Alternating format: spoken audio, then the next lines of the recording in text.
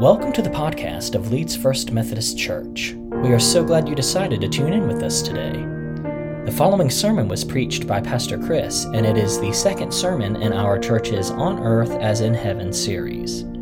If you would like to watch the entire worship service, you can do so by visiting our website at leedsfirst.org, and at the top of the page, go to Worship and click Online Worship. Good morning. My name is Chris Stallings. It's my privilege to get to be pastor here at Leeds First Methodist Church. We're in part 2 of our series on earth as it is in heaven.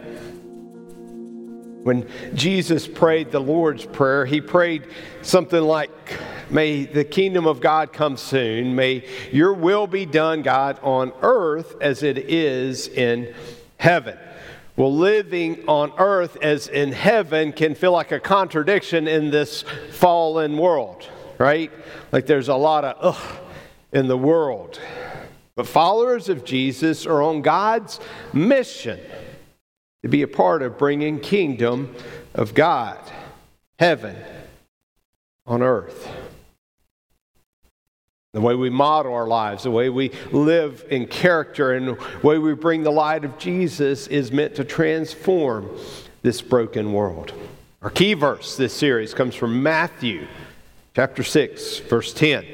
And it reads, "May your kingdom come soon. May your will be done on earth as it is in heaven." And so each week we're looking at some of the character traits of being a follower of Jesus that help bring that about, even bit by bit, into this fallen world. Today, holy living. Holy living. Well, some of you know that I wasn't always a pastor, and I had a career before being a pastor in business, and part of that included a lot of traveling. I mean, a lot. There were some that were long times on the airlines. But there was a time when the pilot used to come on to the loudspeaker in the plane. It says, "This is your captain. We're about to depart for Philadelphia. If you're not going to Philly, you're on the wrong plane. It's time to get off." Did anybody remember they used to do that? Well, after 9/11 and the security and the IDs, and you got to have a ID and a passport and everything just to get to the gate, let alone get on the plane. So it's not that important anymore. I don't know if they still say that. But I know they don't still say it on most trains and buses, right? Like, anybody ever traveled by train in a city? Or no? Well, I traveled, one of my trips was to Brussels, Belgium. Anybody ever heard of Belgium? The waffle place, right? That's what you're at, waffles. Ooh, we should have that one Sunday. Anyway, I was sidetracked. Went to Brussels, Belgium on an airplane and got there, and that's where I meant to go. And I had to take a train from Brussels to Kortrijk, I think is how you say it, the city where I was going to be working. And I got off the plane and went to the train depot or station or whatever they call it, and looked up and got a ticket, and the conductor says, "Here's how you go and what you get to the..." Anyway, and I got there fine. Right? I'm like, I got this. Had my business meetings and some couple of days there. And whenever it came time to go back to Brussels airport, I thought, I got this. You know? And so I went to the train station and said, I'm going to look for the number of the train I came in on. Whenever I find that, I'll just get on that same train. I won't even have to ask somebody how to get there. And so I did. I don't remember what number it was. Let's say 13. I get on train 13 and thinking it'll just take me right up to the airport and drop me off. Well, it didn't work like that. They didn't have somebody saying, this is going to the airport, this is going somewhere. And it took about 45 minutes to get to the airport. And so after 45 minutes, I was like, well, let me start looking for it. About 15 minutes later, it's like, I didn't see the airport. About another 15 minutes later, I don't see no signs for airport. We're just going. And after about another 45 minutes, so like an hour and a half now, I go up to the conductor, and it's a different language, Belgium or whatever they speak. And I said, hey, where's the airport? When do we get there? And he goes, airport? And he motioned like way back yonder. You know, one of those motions. And I was like, what? Evidently, they put different trains on different routes, right? And they didn't announce where it was going. And so I got on one that went clear on the other side of the Brussels there. And he says, so what you got to do? And he spoke English to me. And he said, you got to get off here. You got to go across and you get on one. And he wrote down, here's the stops and where you transfer and you get there. Well, I don't remember if I made my flight or just had to get a hotel. But I learned a lesson, right? I don't get to decide where the train is going, right? I have a choice to get on the plane or the train, but once I do get on the plane, I'm going wherever the pilot says, right? Well, in our faith journey, as Methodists, we believe that everyone, 100% of people, get a choice as to whether or not they follow Jesus or not. And then you get a choice as to whether or not you stay on that journey of following Jesus or not. But if you follow Jesus, you don't get to pick the destination. Jesus does. And as he prayed in our series Key Verse, his destination is for our purpose to bring God's kingdom to earth, to have heaven on earth, for you to do God's will. In fact, the Bible says you, if you're following Jesus, are being set apart for God's very purpose of doing that. And the Bible refers to that as being holy or being set apart or living differently and being a part of something that's different than what the world's purposes are, specifically God's purposes. Now, if I said something like, God's holy, many of you would be like, yeah, I can believe that. Now, some of you may be doubting if there is a God, if God is what he says. And so this is a place where you can do that. But most of you would probably say, yeah, I can buy God's holy. But if I said, you're to be holy, some of you would be like, whoa. One, you might not like it. You're like, I just kind of like living how I want to live. I want to pick the destination. And some of you are like, I don't even know it's possible. But Jesus said in Matthew chapter 5, but you are to be perfect even as your Father in heaven is perfect. And Peter said in 1 Peter chapter 1, but now you must be holy in everything you do, just as God who chose you is holy. For the scriptures say, you must be holy because I am holy. So what does it mean to be holy? If you're on this path of following Jesus and you want to stay on that path, what does it look like when you pursue the path of holiness? Let's look now to the Bible, what it might say to us in that question's response. If you got a Bible, I invite you to turn it on or open it to Romans, the book of Romans, chapter 13. Romans, chapter 13. I'll remind you, we've been in Romans for a couple of months now. Romans was a letter written by the Apostle Paul in about the middle of the first century to the Christians that were in the city of Rome. I think he was probably in Turkey at the time, modern day Turkey. They didn't call it Turkey then. He's writing and laying out the righteousness of God and how humanity has left that, but now can return to that by our faith in Jesus. And then in chapter 13, he begins opening up about what it means to live that way. And one of the things he intersects with is, hey, how do you live in a culture, in a government, or under a government that's not directly of God? He says, you got to respect the authority, right? So if they're saying do this and don't do that, you got to live that way. Right? And says they're trying to do good. You even have to, get this, pay taxes. Kind of like today, the church people are like, oh, what are you saying? I got to pay taxes to some ungodly authority? And said, yes. Right? If they're for justice, they're for you. And you can't say, hey, I'm going to live like the devil and blame it on them. Right? It says, pay your taxes. And then he gets into this shift in verse 8 about living a holy life, even in a culture or under a government that has maybe a varying definition of morality. Let's read now. Romans 13, beginning in verse 8. I'll be reading the New Living Translation if you want to follow along word for word. The words should also be on the screen. Romans 13, verse 8. Owe nothing to anyone except for your obligation to love one another. If you love your neighbor, you will fulfill the requirements of God's law. For the commandments say you must not commit adultery, you must not murder, you must not steal, you must not covet. These and other such commandments are summed up in the one commandment: love your neighbor as yourself. Verse 10, love does no wrong to others, so love fulfills the requirements of God's law. Verse 11, this is all the more urgent, for you know how late it is. Time is running out. Wake up, for our salvation is nearer now than when we first believed.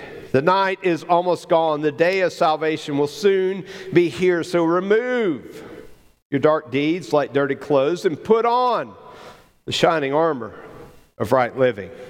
Because we belong to the day, we must live decent lives for all to see. Don't participate in the darkness of wild parties or drunkenness or sexual promiscuity or immoral living or even in quarreling or jealousy. Instead, clothe yourself with the presence of the Lord Jesus Christ, and don't let yourself think about ways to indulge your evil desires. This is the word of God for the people of God. And we say,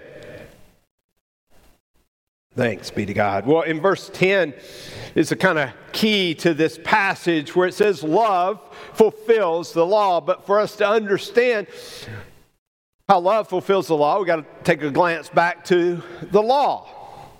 Right? The law was given to Moses many centuries earlier in what we call the Old Testament, like the book of Exodus in the Old Testament. And it was meant when God was saying, I'm going to set apart these people, the Hebrew people, to be a part of bringing God's salvation to the world. And as part of setting them apart, he says, here's how you must live. Some of those laws were just how to organize them as a group or as a nation, how to live and not die. And some of them were moral commands of God that were preserved even until today. The Bible Dictionary of Theological Terms says that holiness or holy is meaning to be set apart. Refers to a variety of people or objects throughout the Bible, but ultimately points to God as the one who is qualitatively different or set apart from creation. Holy may also refer to someone who is set apart for God's special purposes. In the New Testament, holy takes on the sense of freedom from sin, understood as God's otherness and purity, as God's prerogative to set people and things apart for His own purposes. So if we're going to pursue holiness or be like God, we're going to love as God commands and then live out the commands of God. Right? The Old Testament, if you look to Exodus 20, it talks about what those commands were. This was the 10 Commandments. You've heard these, right? What are they? Y'all remember these? Things like keep the Lord's day. Don't take the Lord's name in vain. Don't worship idols. The first 4 of those were basically focused on your love for God. And then the next 6 start talking about how you're to interact with each other. Right? Don't steal. Don't murder. Don't commit adultery. Don't covet. Don't lie.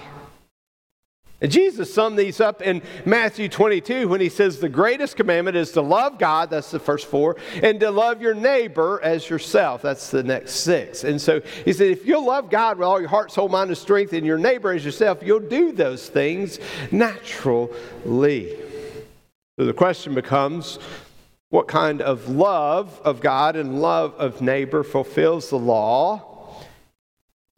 And what kind of loving God, loving others, leads you to a holy life? Let's look now at this passage, the specifics of holy living. Why and how. If you got a worship bulletin, or if you open up the online worship guide, there's a place for you to follow along with these. Take notes, fill in the blanks, and apply it your life here and as you go today. Number one, holy living removes sin. Removes sin.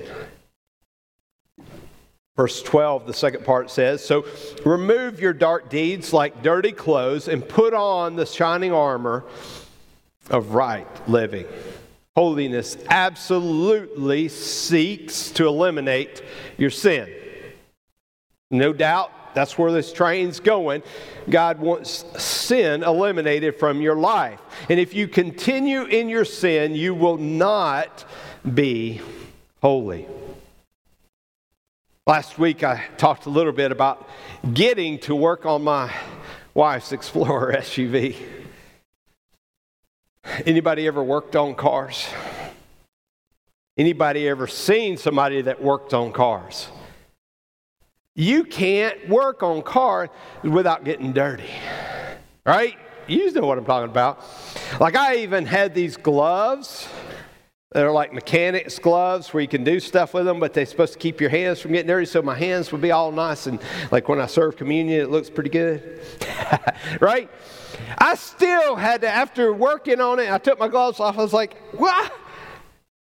So I had to use that mechanic soap that you get in there and scrub, get all my, they look all right. Then my clothes. I was like, I'm going to try to be careful and not just get it all over my clothes, right, when I'm working on it. I not only got it on my front side, I got it on my back side, somehow I got it on my inside, right? I mean, it was just everywhere.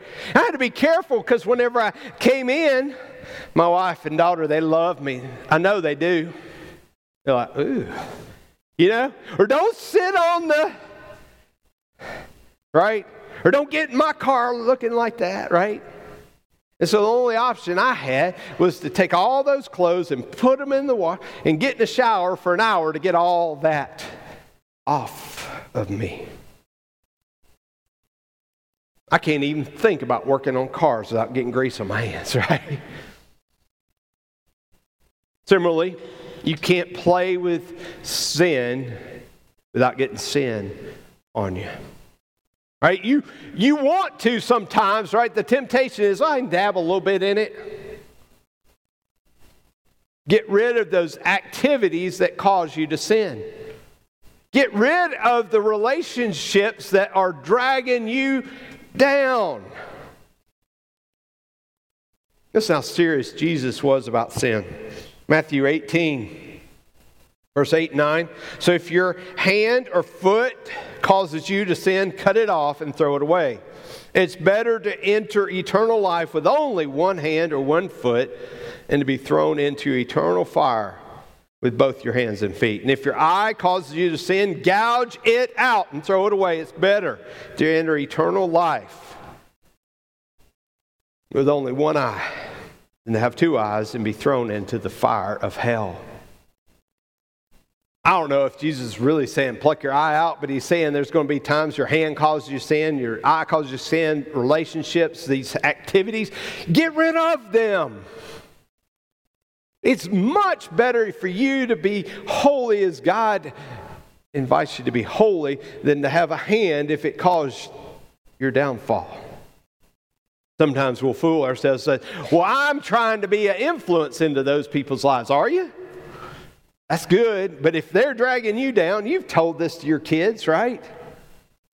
Right? If they're dragging you down, leave them behind.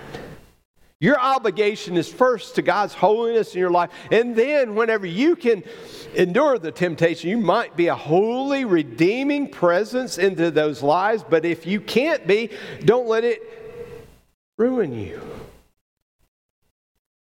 Holy living removes sin.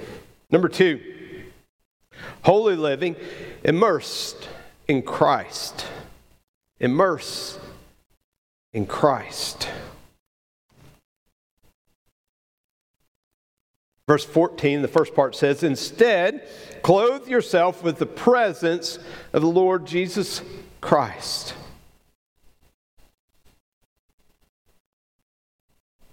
Bible teaches, even early in Romans chapter 7, that whenever we try not to sin of our own will, it will often lead us to even more temptation, right? Paul talked about when I try not to do the thing I'm not supposed to do, it just causes me to do more of it. Anybody ever been there? Like, I'm not going to think about doing that thing. I'm not going to think, oh, I'm just thinking about doing that thing, right?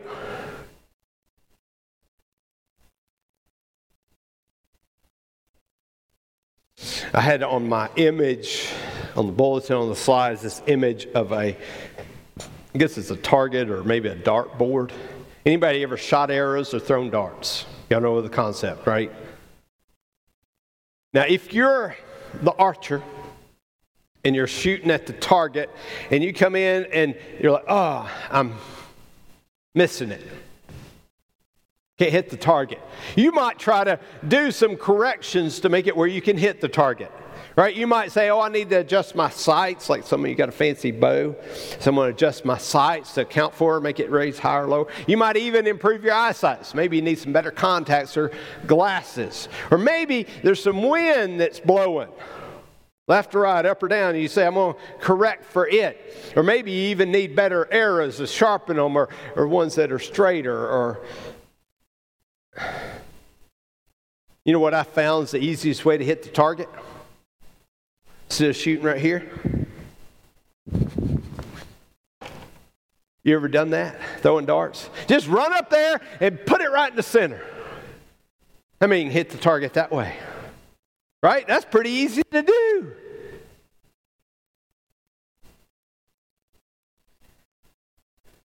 In the metaphor, following Jesus, the target of holiness is Jesus at the bullseye. And he's saying, don't you try to worry about your eyesight. Don't worry about your arrow sharpness. Don't worry about that as much as you worry about getting close to me. Jesus is the target. Take the steps and come right next to him. He's saying, get close to me. I'll put your arrow on the target. And so our holiness is more defined by how we engage Jesus than how we try to avoid sin. What I mean by that, y'all have heard me and others talk about the means of God's grace. Or the means of grace. Have you heard that before? Anybody give me a nod? Y'all have heard? It's things like coming to church, like Holy Communion, reading Scripture, praying, accountability to other people. Those means of grace are like steps closer to God or to Jesus, right? So when we're struggling to hit the target, when we do those means of grace, it takes us one step closer to God. Attend worship every Sunday, 2 steps closer to Jesus. Read the Bible daily, 2 steps closer to Jesus. Start or continue on the path to tithing, 2 steps closer to Jesus. And the opposite is true. When you ignore the means of grace, or you don't participate in them, it's like you're backing up, right? Miss a month of worship and you're like, man, I just don't feel close to Jesus. Come back and be a part of those means of grace. Miss prayer and you're stepping away from Jesus. The target's like, man, it's harder to see, it's harder to hit. And Jesus is like, just follow me. Engage the means of grace.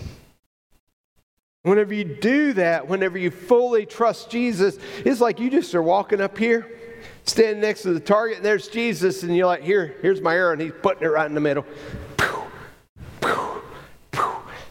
Methodist tradition has a term for that. We call it entire sanctification. It says you fully trust Jesus and you give him everything.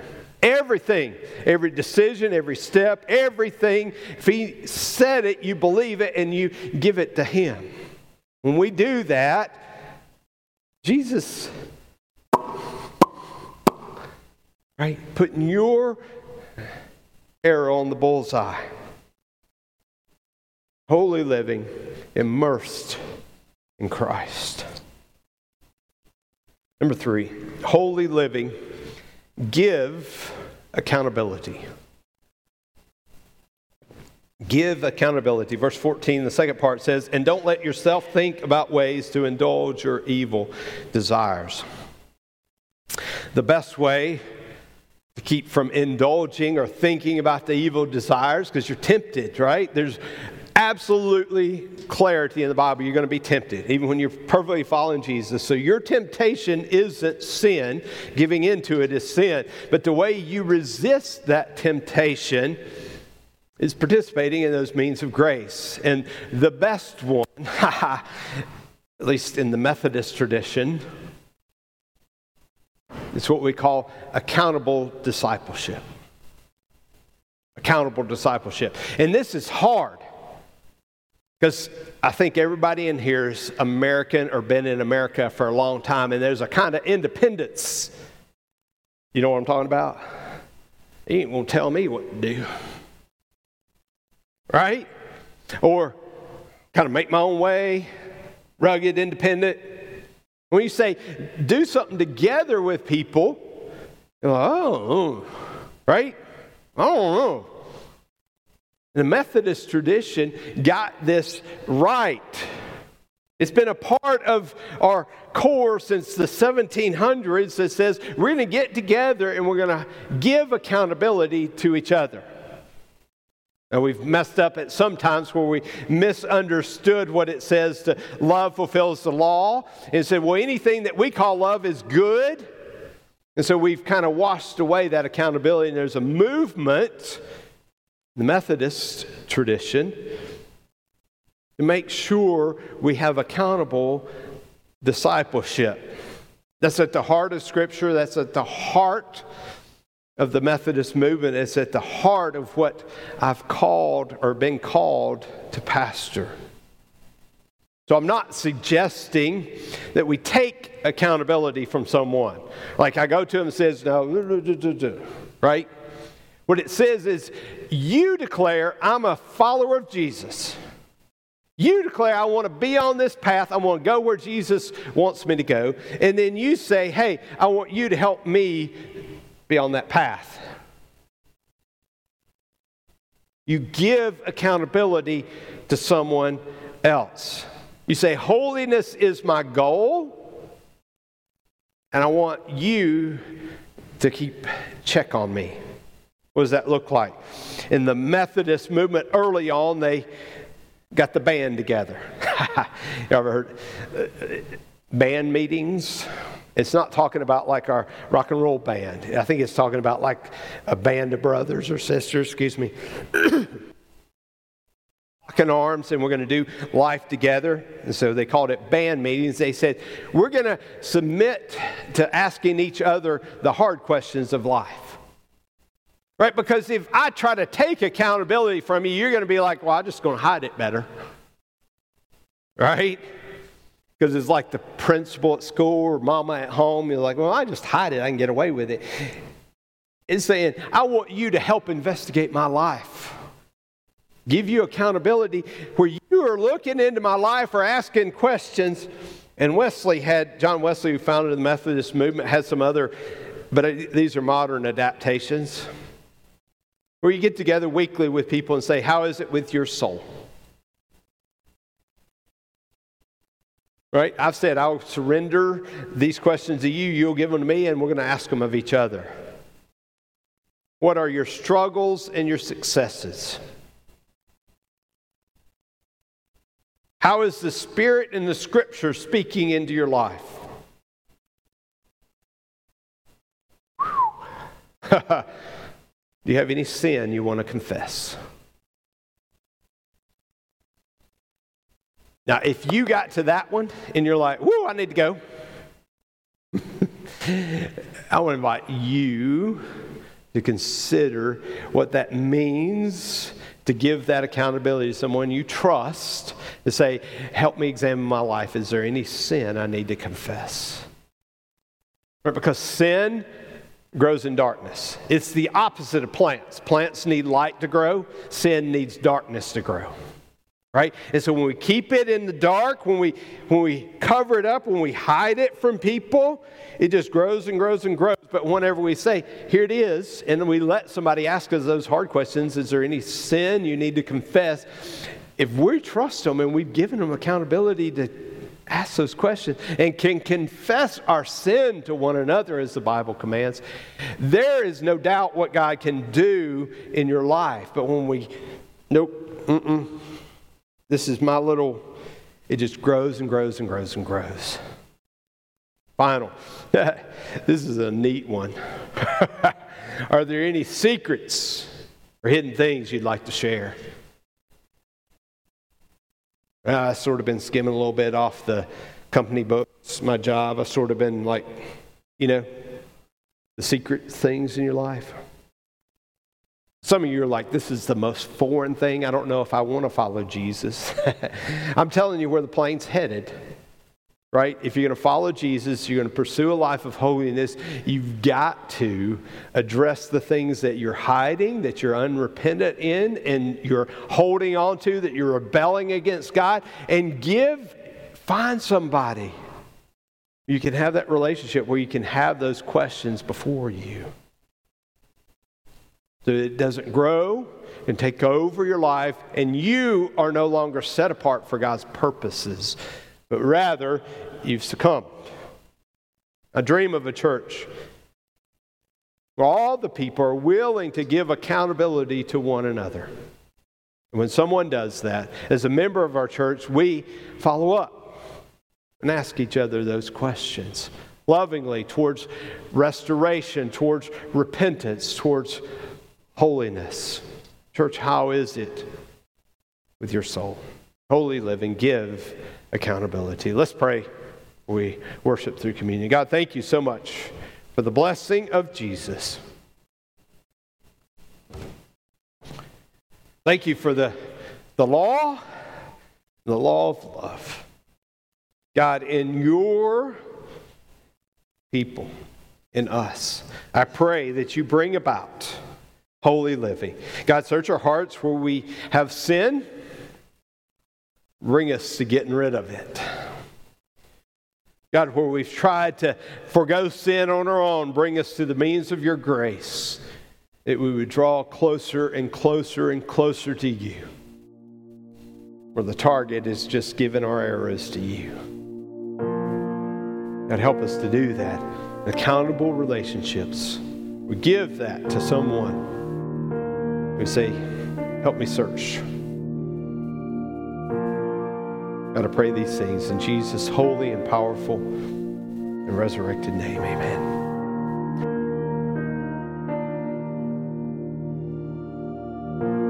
Thanks for listening to our podcast. We would love for you to visit us in person at 8:45 a.m. for modern worship or at 11 a.m. for traditional worship.